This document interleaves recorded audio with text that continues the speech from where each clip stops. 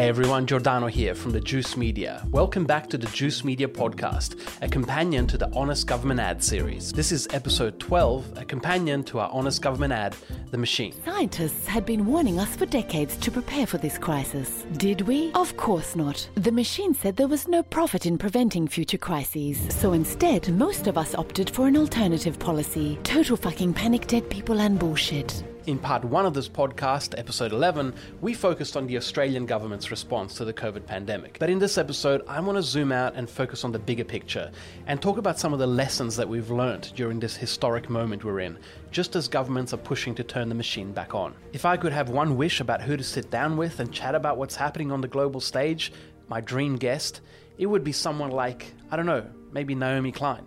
Fortunately, Naomi Klein happens to be a huge fan of the Honest Government ads, so that's who my guest is today. For those not already familiar with her, Naomi Klein is an award-winning journalist and best-selling author of 7 books published in over 30 languages, including The Shock Doctrine, This Changes Everything, and of course the cult classic No Logo. I thought I'd cover all the logos on my gear today. That's my Naomi Klein flex. Naomi Klein is also senior correspondent for The Intercept, a professor at Rutgers University, and co-founder of the climate justice organization, The Leap. Naomi has been featured in shit tons of major newspapers and magazines, so I assume the only reason she agreed to come on our very non-major podcast is because she shares our passion for exposing government shitfuckery. After seeing her share many of our Honest Government ads over the last year, I thought, gee, maybe I should try my luck and invite her onto the podcast. So I did, and to my surprise, she said yes. So here we are. Welcome to the Juice Media podcast, Naomi Klein. First of all, I just wanted to ask you, how are you? Whenever I speak to anyone in the US, and particularly in your part of the US around New York City, it feels like I'm talking to someone who's been in a disaster area, in a war zone. How are you and your loved ones? Thank you for asking. Yeah, it's pretty crappy here. And it's really raw where we are. We're still very much in it. We're in a COVID hotspot, and hundreds of people are still dying every day. And thankfully, our family is healthy. That wasn't always true throughout this. And I'm Canadian. I moved to this part of the world a year and almost 2 years ago. I came here for a job at a university that is now closed. And it's been, I think, a really homesick period for us because we feel we have wonderful friends here in the States, but our whole family is in Canada and our oldest friends are all there. And and we're navigating this crazy U.S. for-profit healthcare system, and it really sucks. So yeah, we want to go home. I can imagine. I can imagine. But look, I'm glad to hear you. You and your loved ones are healthy at least. But at least it's I suppose a first-hand experience of many of the things that you've been talking about, in especially in regards to healthcare and access to the basic essentials. You're used to the Canadian system, and now you get a first-hand experience in what this is like. I think it's also a first-hand experience. Like, I've been writing about shock and the reason why, our elites use these moments of disaster and crisis to push through their wish list of horrible policies that make things even worse when the next disaster comes. And I've been writing about this for almost 20 years. And the truth is, I've always been writing about it at some kind of a distance. I go to the shocked zone, to Iraq after the invasion or New Orleans after Katrina. But it's, it's not my disaster. I've had that luxury of being a visitor, a voyeur, right, and documenting and sort of seeing like, okay, yeah, so people's like sense of emergency and trauma is being exploited. But what I've realized over the past couple of months is I've never really lived it the way we're living it now. Like, I understand the shock doctrine, but I'm still subject to it. Like, I'm still completely discombobulated and I can't think straight and I'm worn down. And it's like, I'm like the shock doctrine girl. And I'm just like, I'm sorry, I'm just like too shocked right now to like deal with this. I can't write anything. I can barely think. So yeah, it's been weird. It must be a trip. It must be a trip. Well, absolutely. And I feel like probably learning experience lessons are some of the most valuable things that we're learning through this period. And that's actually one of the questions that I wanted to ask you, and referring to the climate emergency. But I'll get to that in a second. Before we get to that, I really just wanted to say, still as part of our welcome onto the show, and I say us because although I'm interviewing you on my own, we have a broader team. You just met half of our family and one of our actors, Ellen. I was talking to Lucy last night while I was thinking about, this interview, and she said, have you met Naomi before? And I said, no, not really. No, I haven't. No. She said, that's really weird. It feels like we have. And she said, maybe it's because we've always had her books always on our bookshelf, for most of our life. And it kind of feels like you've been a presence, and I think a lot of our listeners will feel the same way, that you're a very familiar voice for explaining and chronicling the world that we live in. And it reminded me of something when I watched your interview with Greta in the US when she visited last year. And you started off by saying, you told the audience, it's the first day that we've met each other, but I feel like we know each other. Can you talk a bit about that feeling? What did you mean when you said that? Yeah, and I mean, I appreciate what you say, because and I feel like I know you too, because I love your videos, and that's why we're doing this, and they're just so savage and so sharp, and I love sharing them, and everybody always loves it when I do. And it just hits. They always hit just the exact right note of disdain that our elites so richly deserve, and I appreciate that, because we're often far too polite and deferential for people who really don't deserve it at all. So that feeling of familiarity is mutual, and I think I've been writing these books now for more than 20 years, and I do realize now that there is this kind of cohort where we grew up together, and we have been understanding the world together. And I write about movements, right? So like, I'm not just somebody sitting on high saying these are the truths. I'm a journalist. I immerse myself in movements, and then come back and write about them. And I always see my books as a kind of collective process. With Greta, I felt very connected to her as soon as she started speaking, and we started DMing on Twitter, and she's such a scholar. She's such a book. She reads. She's a voracious reader. And so we had that feeling of connection when we met, because she had read my stuff, and I had read her and listened to her. And I have to admit, I do feel a tiny little bit of like maternal feelings as well, because I'm a mom, and I'm a mom of a special needs kid, a kid who I think, like Greta, feels things very, very deeply, doesn't have those some of the protections that neurotypical people have. So I'm familiar with some of her gifts, to be honest, and challenges as parent. So I shared that with her. So and I'm in touch with her parents too. So I just adore her. She's just so wonderful. It's all I could do not to just throw my arms around her as soon as I saw her. Sure. I think a lot of people felt the same way when you said that, in the audience. And thanks for sharing that with us as well. That's really powerful. One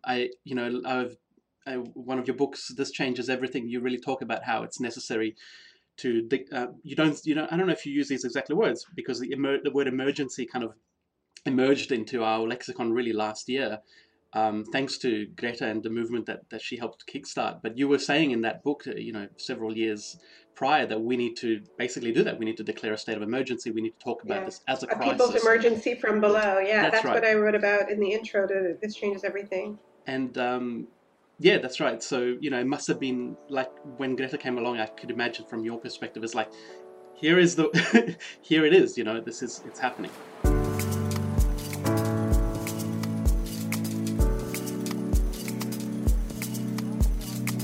Our podcasts are a companion to the videos. So I started doing the podcast as a way of really kind of like being able to pick apart some of the videos. Yeah. Videos are short, as you said, they're short, sweet, biting, they don't take any prisoners. But the podcast kind of gives us a chance to talk a little bit more about the topics. And I wanted to ask you a little bit about our latest video, which you retweeted. I thought you'd be the perfect guest to talk about this because the metaphor of the machine touches on many of the issues that you've documented and exposed throughout your writing life, from the short-sighted shitfuckery of corporations to governments and fossil fuel companies. So I was hoping to get perhaps your thoughts on the video. Sorry, it's a very vague question, so feel free to answer it however you want. It's a great question, and I meant to rewatch it right before our conversation.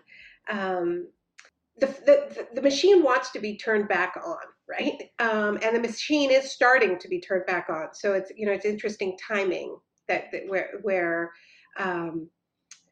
if we don't want to go not back, but actually to a more dangerous place, right? We have to, like, we humans, organized people are going to have to, throw some wrenches in the works. Like, we have to stop this.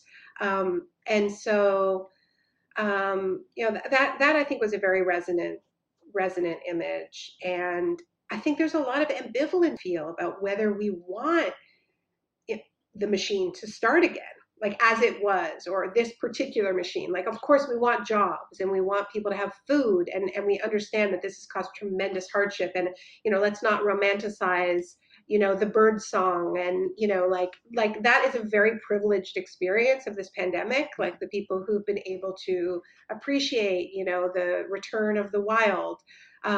First of all, a lot of people have been working their asses off throughout this pandemic, delivering, Amazon, entirely unnecessary products to our homes, and caring for the vulnerable on so many fronts. So we do need something needs to start again, right? Like, it's like this holding pattern or whatever it was, or partial holding pattern, is not what we want. But neither, I think, do we want, most of us, to return to that, mindless, planet-torching roar that we were at before, right? So, yeah. No, absolutely. I'm glad you mentioned that, because there's been a different experience based on socioeconomic class of this. And honestly, that was one of the hard things about writing this episode, is that it's very hard to generalize and sort of make any sweeping statements, because there have been vastly different experiences of going through this pandemic. Some have been, as you said, the romantic sort of bird song, we can see the Himalayas. On the other hand, the essential workers have had to carry the weight and really keep things going. I want to focus a little bit on. But that is something, like, I mean, I think if we how do we, what do we want to be after this, right? Yeah. I mean, that's the core question, right? If we don't want that machine to just restart only with even more exhaust coming out of it, then we have to have a vision for what that looks like. And I think that there are some really, really important lessons of what has been unveiled by this, right? And I'm in the United States, which is a society that claims not to be a class-based system, and yet, right? You have these wildly different experiences of this pandemic, both in terms of who is dying, right? Because who has the underlying health conditions that are connected to pollution, are connected to stress, are connected to food deserts and not having access to healthy food. It is overwhelmingly Black and brown people who are dying. In some cases, like 70% of the people dying, in Chicago at one point were African Americans.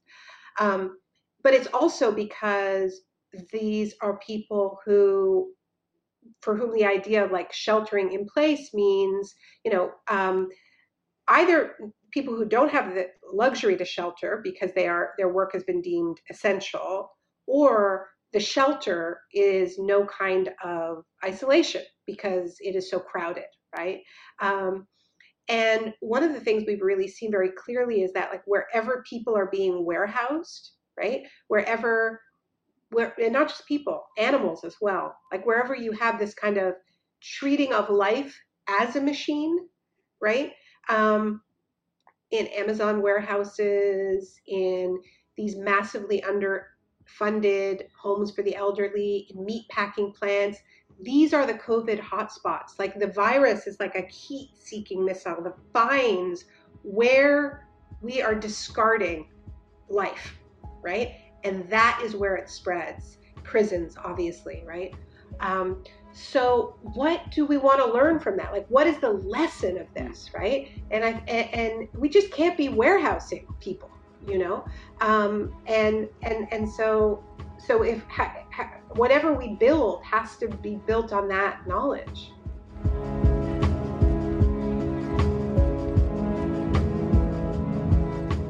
You know, like many, I've been trying to see what lessons we can draw from this experience.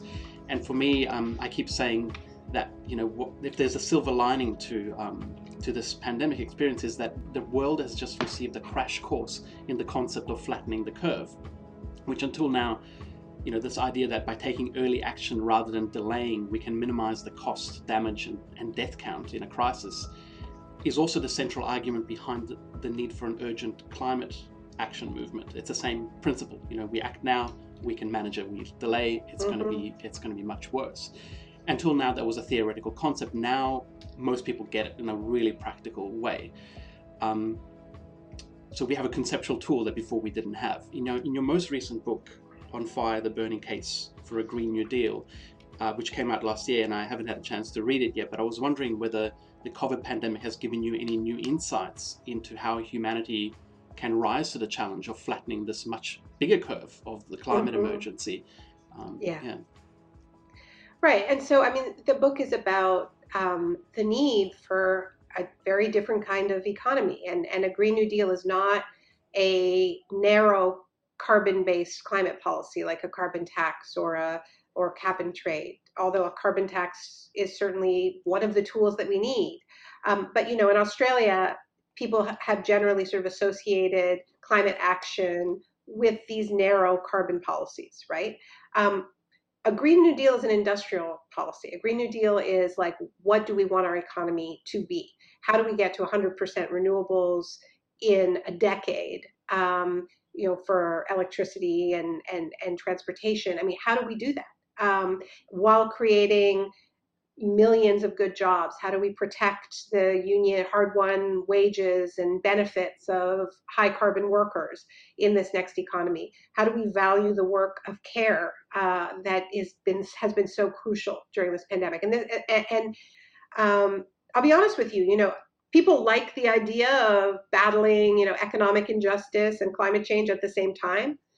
But the most pushback that I got, it's very different than when I was out there with This Changes Everything, which came out in 2014. When This Changes Everything came out, you know, the subtitle is Capitalism versus the Climate. I had a lot of debates. Oh, capitalism can fix this. This is how, blah, blah, blah. Nobody's making that argument anymore. Everyone knows it's bullshit. Okay. The only thing people said, you know, and here I'm talking about the centrist journalist questions that one gets, but also some audience questions. The only question was, isn't it too late, right? Aren't we too fucked?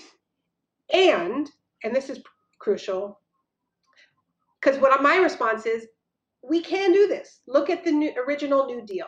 Okay, the Green New Deal is sort of inspired by the way the U.S. completely remade its economy during the Great Depression to directly create millions of jobs, to electrify rural America, to plant 2 billion trees, to put artists to work in the millions, staging plays and painting murals. Yeah.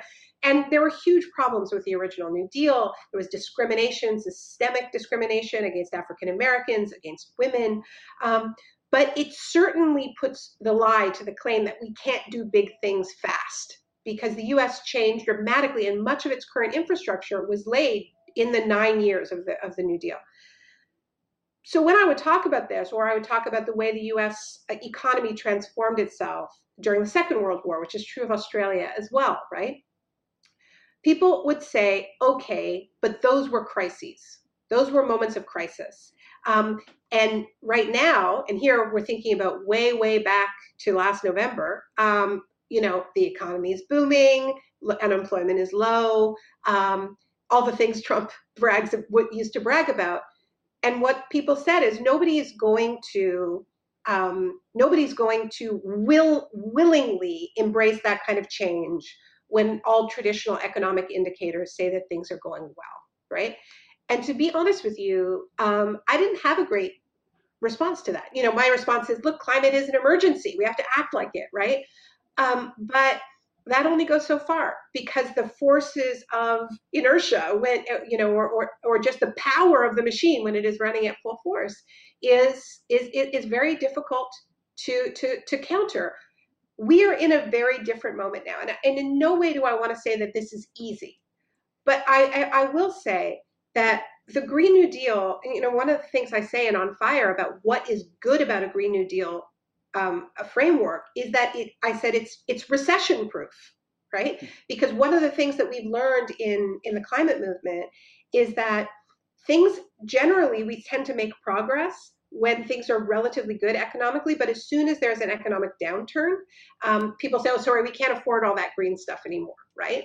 But the Green New Deal is a jobs program. It is an economic stimulus program. So it actually becomes more relevant when you need an economic stimulus than when things are actually going well and you're being told that there's no need to spend that kind of money. So we are in a moment where our governments are going to be spending a lot of money.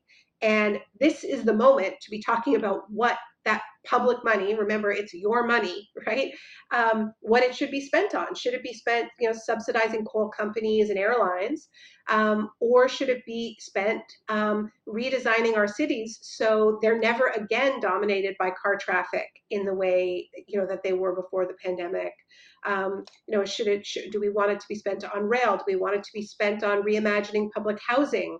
And so, none of this is going to happen on its own, but I think that we actually have more of a chance because because the machine is not at full throttle, right? I mean, if you think about flights, talking about what is a rational use of air travel?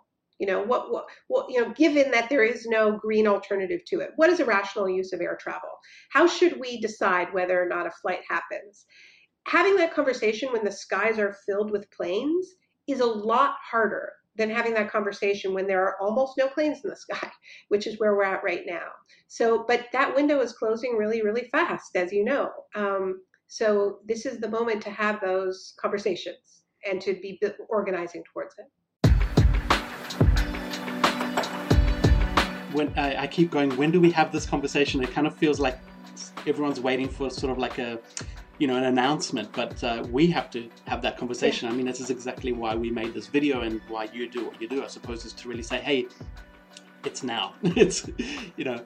I wanted to ask you a little bit more about the US situation. You've just spoken about a Green New Deal. I know you were very disappointed about Joe Biden's presumptive nomination as presidential candidate. My question is, how are you feeling about it now? And I just want to premise that with just one little bit of news that I only learned a couple of days ago, that Biden has recruited some really interesting progressive, some legitimately genuine progressives to his platform.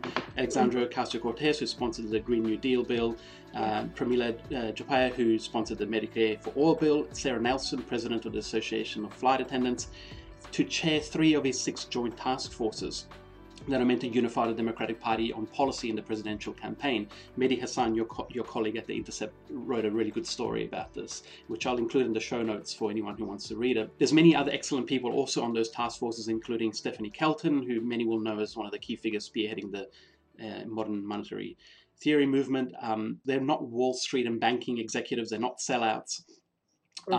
Does this give you hope in the Biden nomination, and particularly with reference to some of the things you've been talking about in terms of climate action? How do you feel about it now? So what's going on with these committees is this is the product of a negotiation between the Sanders campaign and the Biden campaign. When Bernie suspended his campaign, this was what he negotiated with Biden, was that he would be able to appoint, or they would agree to certain people on these drafting committees. And it's wonderful. The people who that you mentioned, and others like Varshini Prakash, who's the executive director of the Sunrise Movement, which is, I know there's the Sunrise in Australia. The Sunrise Movement is a youth a youth climate army, they sometimes call themselves, and they've been they were the ones who occupied the offices of Nancy Pelosi, the Speaker of the House, the Democratic Speaker of the House, demanding a Green New Deal now, a year and a half ago.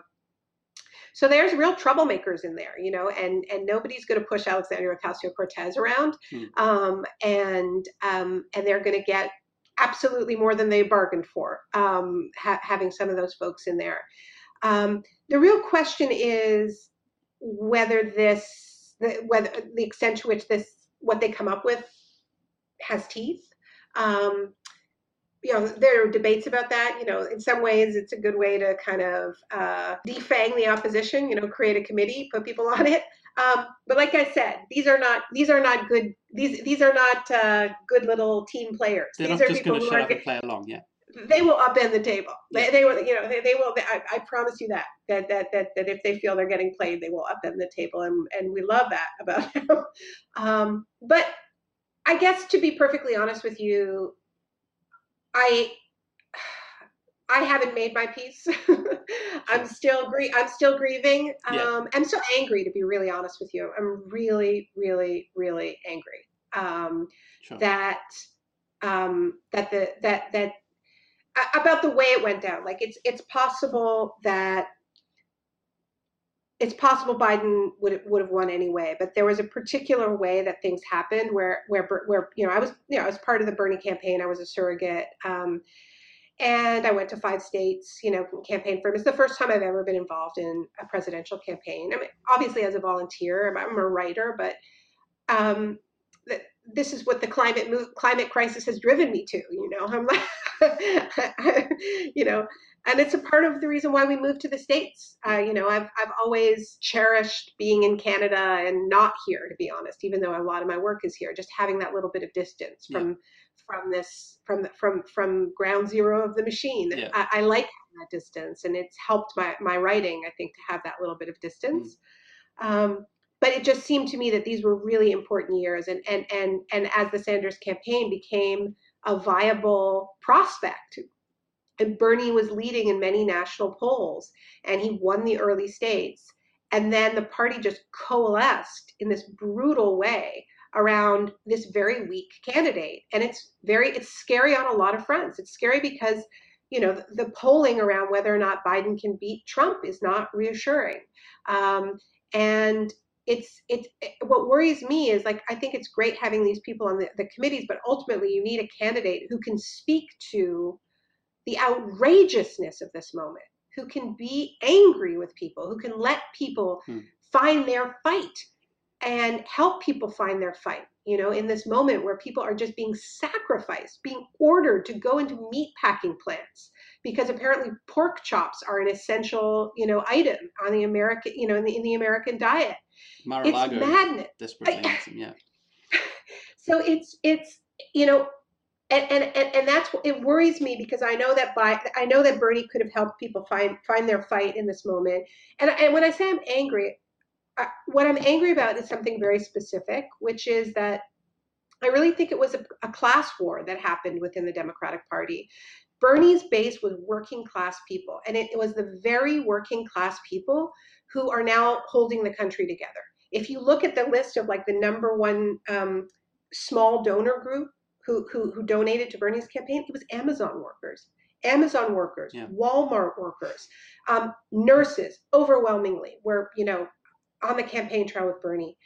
And it really bothers me that the sort of professional NGO class, the sort of professional activist and liberal class, just looked at the polls and saw that Bernie was the only progressive candidate who was building that working class base. And they thought they knew better. And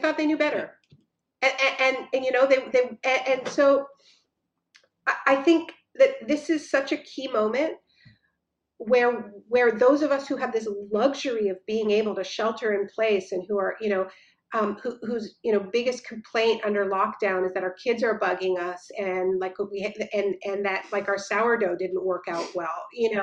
Like we really have a moral Yeah. responsibility to stand with the Amazon workers who are fighting to have their workplace cleaned after their coworker just died. Or people, families of people working in slaughterhouses who are saying, please don't eat meat for a month. Please, stand with us, because the higher the unemployment rate gets, the less their power is, right? Like they have power when they're being called essential workers, but when unemployment is like threatening to be 30%, Jeff Bezos knows there'll be more people who will feed that machine. And they're literally, they're being sent, they're being treated like cannon fodder for capitalism right now. And so I just think that those of us who are having our lives delivered to us, whether it's by streaming or Zoom or by delivery package, we have such a moral responsibility to stand with those workers right now who are taking such risks. And I'm just not over the fact that we could have had a presidential candidate who they chose, who the nurses chose, who the Amazon workers chose, who the Walmart workers chose. All these people are being celebrated as essential workers. So I guess I'm just giving myself a little bit of space to still be mad, because it's really hard for those of us who were part of the Bernie campaign. The timeline of all this was very hard. Like there was a call that went out where people said, share a picture of the last normal thing that you did before the pandemic, before lockdown. And I looked at my phone, and every picture I had was a Bernie rally. That was the last thing I did before lockdown. And we just went straight from this like kind of almost unbelievable euphoric sense of possibility. I mean, Bernie won Nevada. Bernie won Las Vegas. Like picture Las Vegas, like the most capitalist place you can imagine, literal casino capitalism. Trump Tower on your right, like gold high rises as far as the eye can see. And the people who make that city run, the people who shine the slot machines, who clean, the toilets in the Trump towers, came out and said, fuck you. We're voting for Bernie. It was unbelievable. He swept the Las Vegas Strip. And like, it's hard for those of us who are part of that and really felt what a working class movement it was. And it was not the Bernie bros on Twitter. It was not all the things that people claimed it was. It was such a feminist movement. It was so many women who were at the front of it. It's really hard to go from that to this sort of non-entity that is Biden's leadership. And obviously we know we have to beat Trump. That's why we supported Bernie, because, you can't beat Trump without somebody who can build energy. We may be able to get rid of him anyway. And I'm not one of these people who says it doesn't matter one or the other. I don't believe that. I think a second term of Trump is disastrous, not just for the US, but for the entire world. I don't think it's a continuation of his first term. I think the way these authoritarian guys interpret a second mandate, look at Modi, look at what he did, Anyway, I'm talking too much. No. I absolutely agree therapy. with you. I'm treating it as therapy.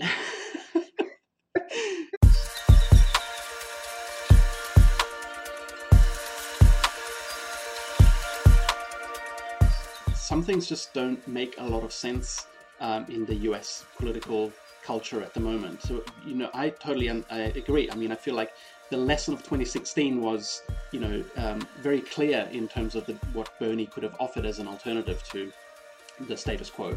And now we have the status quo again. I say we because I feel like this is really our world election in a sense. I mean, it affects That's all why of us. I moved. That's why I have dual citizenship, because my parents are American. Right. So at least you have the American citizenship. I don't even have that. And people often go, why do you get involved in all this? And I say, shut up. It's going to affect me and my children. So, Everyone should have a right to vote in American elections. There's another thing that doesn't make sense to a lot of people, and it's the polarization that really is gripping American political culture, or just, let's say, just American society. Have you have you kind of wrapped your head around that? It's almost like a split in reality. I'm kind of toying with the idea of making an honest government ad where the government just says, "Hello, I'm from the Australian government. You may have noticed that we live in two separate universes, Yeah.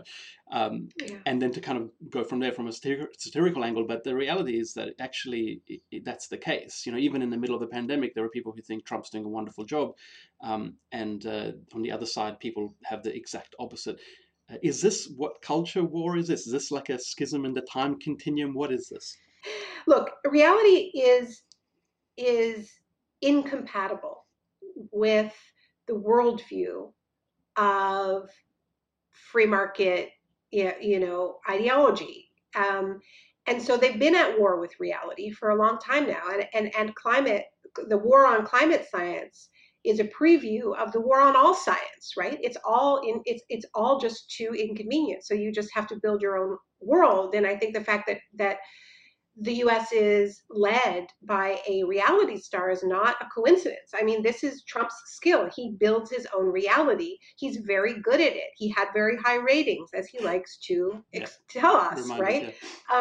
And so we have, those of us who've been paying attention to the climate wars have got a big preview of what we're seeing now with the sorry, I just refuse to believe that there is a virus, and I'm just going to go get my nails done. It's my God-given right, and yes, it's extreme in the U.S., but we're seeing rallies like it in Germany, and this is a global phenomenon, and it's certainly present in Australia. Yeah. I think that there's also I think we underanalyze the role of evangelical Protestantism in some of this, and the way in which the sort of rapture is being reenacted in this corporeal realm, with this sort of idea that the chosen will be fine, will be rescued, and in some ways they're right, because money, it does buy a certain degree of protection, right? You can buy your bunker. You can, people are buying their own ventilators in the U.S. So there's that. But I have to stress again, I guess if I'm honest with you, I have written off, I'm going to get misquoted. Well, not, I'm just going to get quoted. No, that's enough, yeah. My battle is not with Trump supporters, and here I mean like the sort of hardcore of the Trump supporters, because I think there are lots of people who are just like, let's just see what happens. I hate the other guy. Let's just mix it up a little bit. Just thought it was a laugh. People voted in kind of an unserious way for Trump. But then there's just like hardcore Trump supporters. I'm not going to win a battle, an intellectual battle with those folks, And that's why I think my battle is with like the people who saw Bernie surging in the polls and thought, let's gamble on Biden, who we know is a more riskier candidate. And what is it about? I mean, I'm having trouble with words because I know liberal means something different in us. It's fine. No. People can code switch. Don't worry. But I think this kind of the meritocratic liberal class, right? And the depths of the hatred of the left, of a kind of a working class movement, of sort of the scruffiness of it. I think that's the biggest problem that we're up against, because we didn't have to end up with Biden. There could have been a real alternative that was addressing frontally the crises of our time. And Bernie's not perfect. I have lots of quarrels with Bernie, but he, as you say, he was talking about Medicare for all. He was talking about living wages. He was talking about the climate crisis. He had a multi-trillion-dollar Green New Deal as part of his platform. And people were just like, it's just too much. It's just too much. And let's just like kind of romanticize Obama. And so in this moment where the people who supported Bernie are just being sacrificed so literally in order to keep our way of life and to get the machine running again, this question, I did a webinar a progressive group in the States, and I was on with a guy named Eric Ward who works with the Southern Poverty Law Center. And he said the only question that matters is whether liberals are going to stand with labor or stand with capital. And that's really stayed with me. And I feel like that's the question.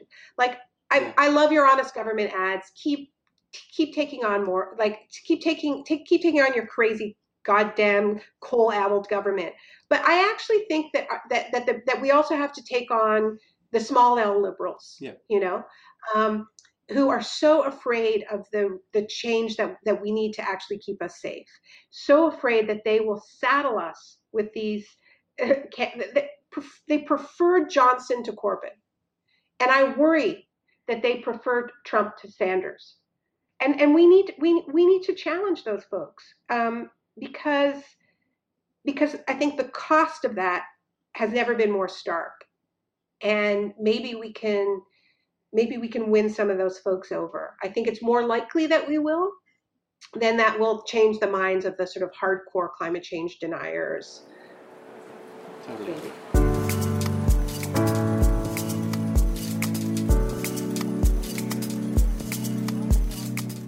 What do you have to say about our Australian situation? Like, what do you say to Australians who, might be following your work? And also, as a Canadian citizen, there's a lot of parallels between as settler societies and mining colonies between Canada and Australia. We share a very similar thing. One of the things we don't share is treaties with Indigenous peoples.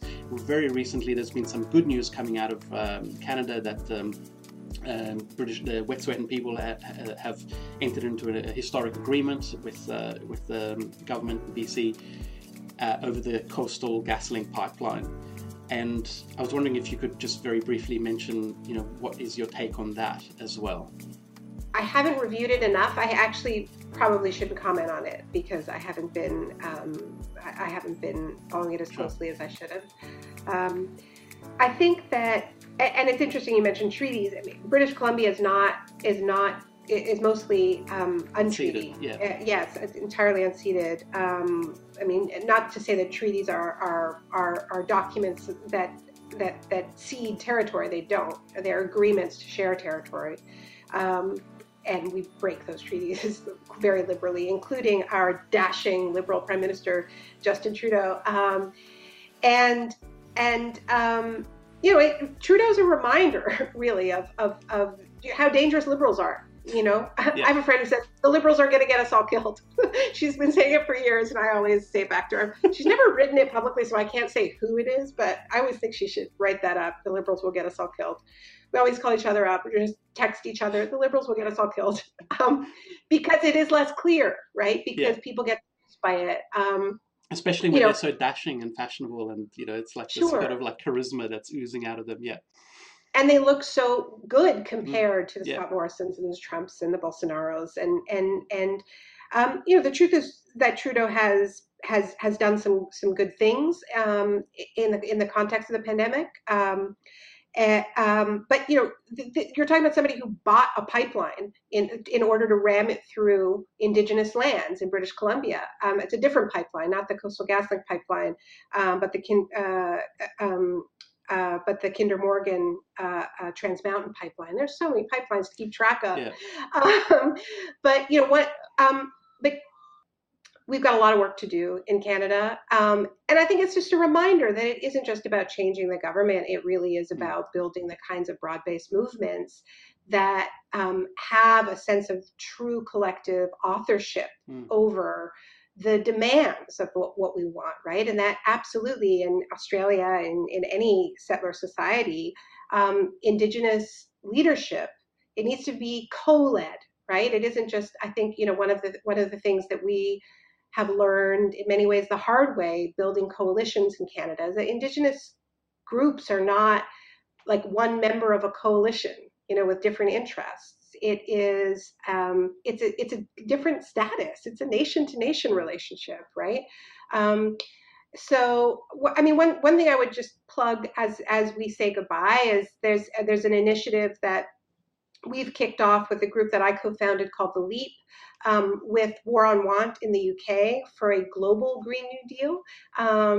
And, it comes out of a critique that a lot of the ways in which we were talking about a Green New Deal in North America and in the UK and in parts of Europe were, really were leaving out the global South. We were originally going to be having an in-person convening that got canceled and now it's sort of moved to a digital space. We kicked it off actually today with an event with Arundhati Roy, and we had 4,000 people joining us live, and there's Awesome. been tons of interest. So I think that there needs to be, every time I've been in Australia in recent years, I've met with different wonderful groups who have been trying to get something like this off the ground in Australia, and it's never really happened. Sort of just been baby steps, not the kind of leap that we need. But I think if there's ever going to be a moment like on the backs of the wildfires and this pandemic, we need to think about what is an essential economy, what builds on the lessons of what we learned about what was truly essential in these moments of crisis, and how we need to value the work of care and build relationships and communities that can weather the shocks that are going to keep coming. As we come out of isolation, like, let's not just go shopping, like, let's actually have some real in-person conversations. Let's make good use of each other's company, and build power.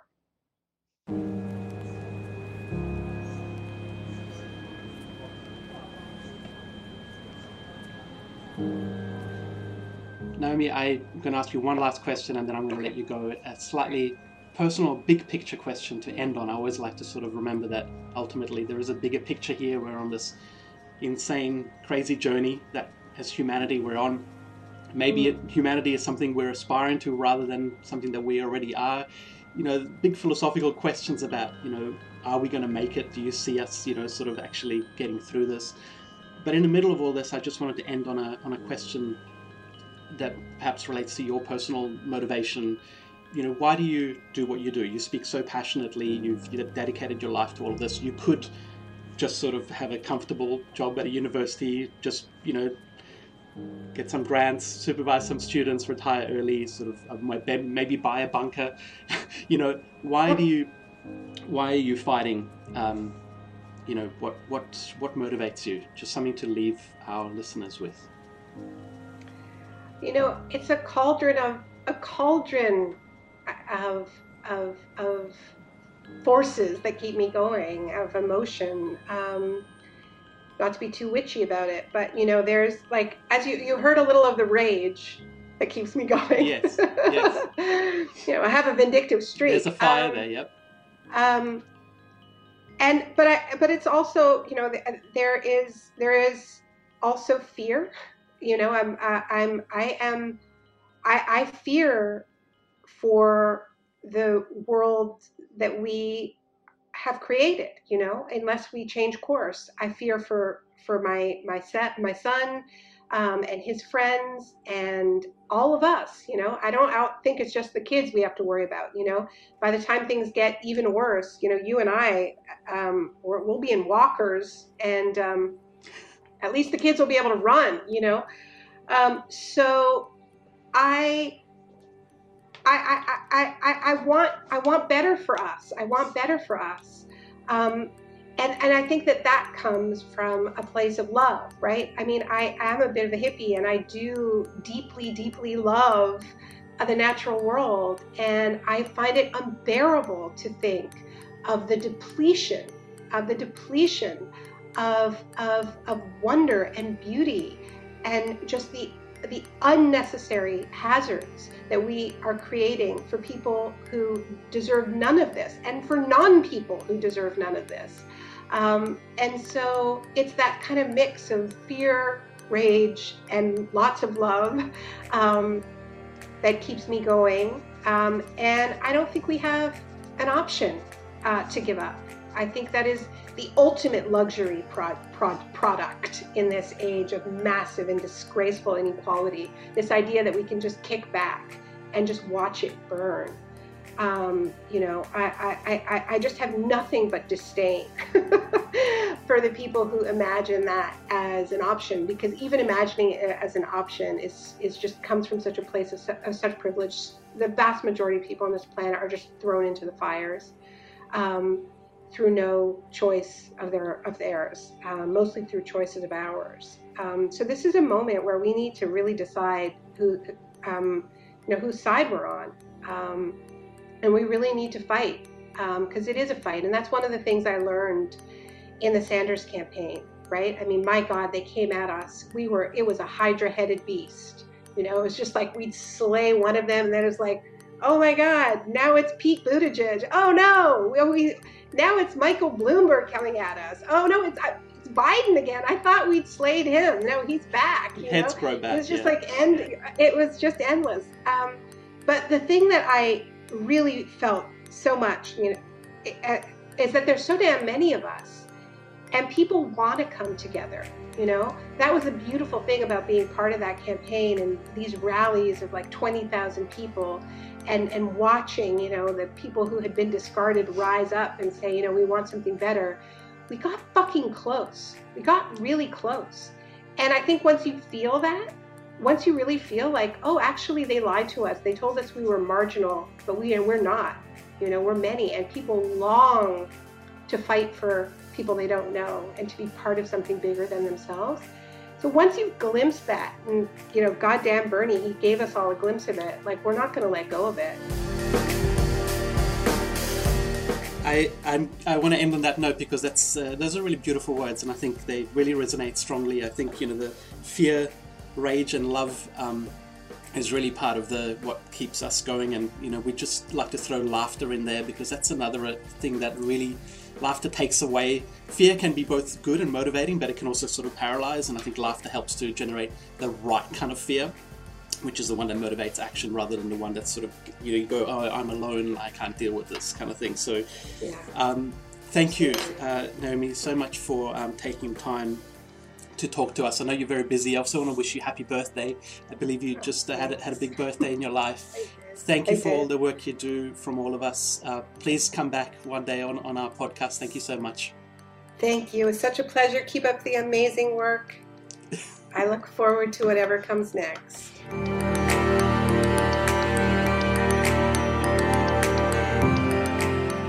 Well, that brings us to the end of episode 12 of the Juice Media podcast. I just wanted to make one comment before we conclude. A couple of people have asked why I don't have guests who hold significantly different views to me. I know some podcasts specialize in that, but to be honest, I envision this being more of a chance for me to talk with and help amplify the voices of people I find interesting. That being said, I don't see why we can't also host the occasional debate. I'm still learning the ropes in the world of podcasts, but once I get more familiar with this medium, I hope to do that too. So I hope that answers that question. As always, we want to thank the people who make this podcast and the Honest Government Ads possible, our patrons, and all those who support us via other means. If you want to help us keep going, you can do so at thejuicemedia.com/support, or simply by sharing this podcast and recommending it to your friends and family. You've been listening to the Juice Media podcast with me, Giordano. We'll catch you soon for our next Honest Government Ad. Till then, take care.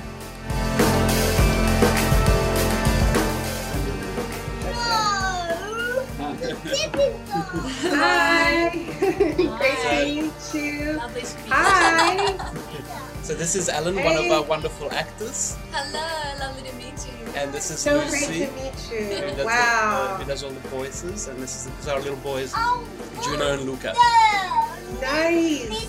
Well, you're all so incredibly talented, and I'm a huge fan. Thank you so much for all you're doing. Thank you, Naomi. for all you're doing. We're big fans of you. Thank you. Thank you.